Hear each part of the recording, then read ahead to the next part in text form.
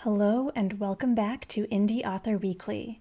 This is the podcast for indie authors, aspiring authors, and curious bookworms who want the inside scoop, tips and motivation, and the behind-the-scenes journey of writing and self-publishing books. I'm your host, Sagan Morrow, or at Sagan Lives on Twitter and Instagram, and I am a productivity strategist and an author of polyamorous rom-coms. Now, do you equate creativity to joy? Or do you have more of a tortured, struggling artist thing going on? Well, that is exactly what we are discussing on today's episode of Indie Author Weekly. For new and returning listeners, you can now get all Indie Author Weekly podcast episodes, plus updates on my own writing projects, delivered directly to your inbox each week at saganmorrow.com/behind-the-scenes. Link is in the show notes. Now, let's get into this episode of the Indie Author Weekly podcast. Today, I want to share some thoughts and insights around the concept of the tortured, struggling artist versus creativity as joy and fun. We're kind of building on what we discussed in episode 118 about imposter syndrome. If you haven't listened to that episode yet, I recommend checking it out. If you have been listening to this podcast for any length of time, or if you follow me on social media, then you will likely know that as a productivity strategist, I have 3 pillars that I teach in my framework. Make your heart happy, make your own rules, and make your business fun. Those 3 pillars are really the basis of my signature program, Productivity Powerhouse, which you can learn more about and enroll at saganmorrow.com/powerhouse. And you might notice a theme between those 3 pillars, which is really joy and creativity. That's right, I'm obsessed with helping my clients think outside the box, use their imagination to customize everything and create businesses and lives that they absolutely adore, and to really focus on pure enjoyment of this beautiful world. And all of that sparked from how I go about my own personal life, and it's really infused in every element of everything that I do, including my approach to writing and my writing style. I write because I love it. Writing brings me so much delight, so much pleasure. It makes me so happy. It feels absolutely delightful to sit down at my computer and write. And oh my goodness, in the past couple weeks, I have finally returned to my work in progress, the one that I had set aside for months, and it is amazing. It feels fantastic to be back at it. I love it so, so much. I really, I missed my protagonist, Peggy, and this novel is it's just so much fun to write. It's called Small Town Stilettos.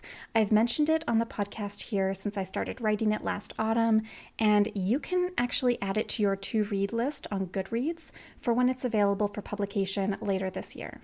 You can get more details on that at saganmorrow.com/books. So that's been a very joyful and again, sort of pleasurable process these past couple weeks.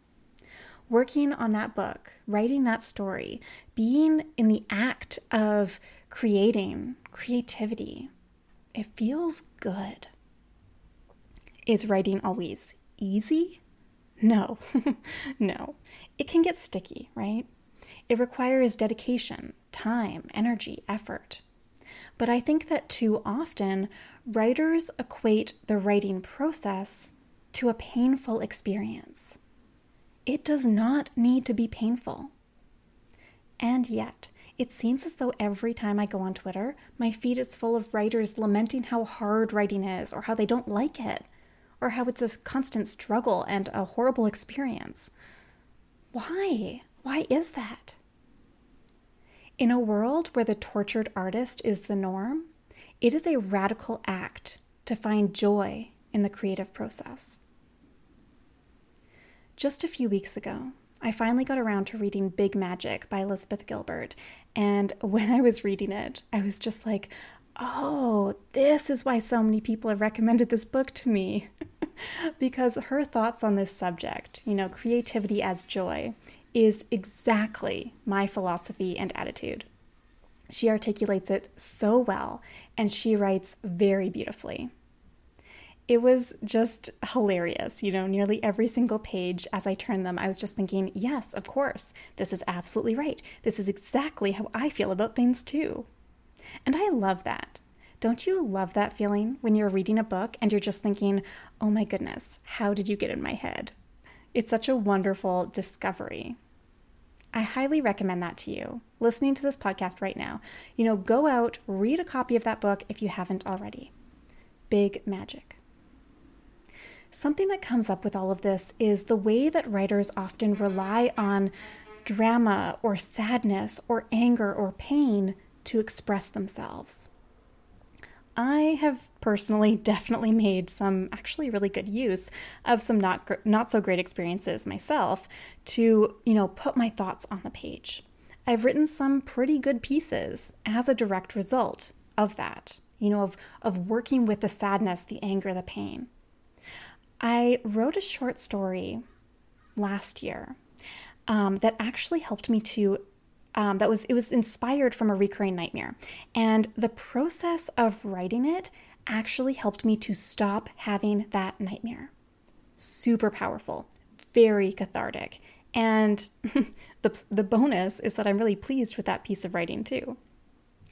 But does that mean that we can only write decent pieces from a place of pain?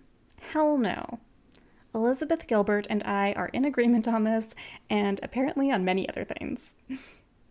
In fact, what I have discovered is, the more that I am willing to express myself from a place of what brings me the most joy in creating, the better my writing has become. Making use of a range of emotions is good and important. We need to feel our feelings, the full spectrum of feelings. And sometimes it does help a lot to process them through the act of creating. However, this becomes a problem when we only create from a place of pain and sorrow, when we rely on pain and sorrow to be able to create anything. What could happen if you create when you are feeling happy? What kind of work can you produce in that state? Post your thoughts on this on Twitter or Instagram and tag me at Sagan Lives, because I am really curious about your take on all of this. Now, if you are the kind of person who only tends to create when you are sad or in pain, then I have a little bit of homework for you today. The next time you're having a really good day, or you're just in a really good mood, you're feeling joyful and happy, you're having this sort of pleasurable experience, right? I want you to make a point of creating something. See what comes out of it. Can you create when you are happy? What do you create when you are happy? What do you think of the quality of what you've created while you are happy? You might find that it's even more powerful and even better than you thought possible because you are expressing yourself in a new and different way, and because you are coming at it with a range of emotions that you haven't really tapped into before. Give it a try. See what happens. You do not need to be a tortured artist. You do not need to be in pain to create amazing work. You can be happy and a great writer. These things are not mutually exclusive. Creativity can equate to joy. And I think that's real power. Don't you? All right. That, my friend, is a wrap for today's episode of Indie Author Weekly. Access the show notes for this episode, including all links and additional resources, at saganmorrow.com/podcast. Thank you so much for tuning in. Please take 2 minutes to rate and review Indie Author Weekly on Apple Podcasts. I really appreciate your support. Until next week, this is Sagan Morrow signing off the Indie Author Weekly podcast.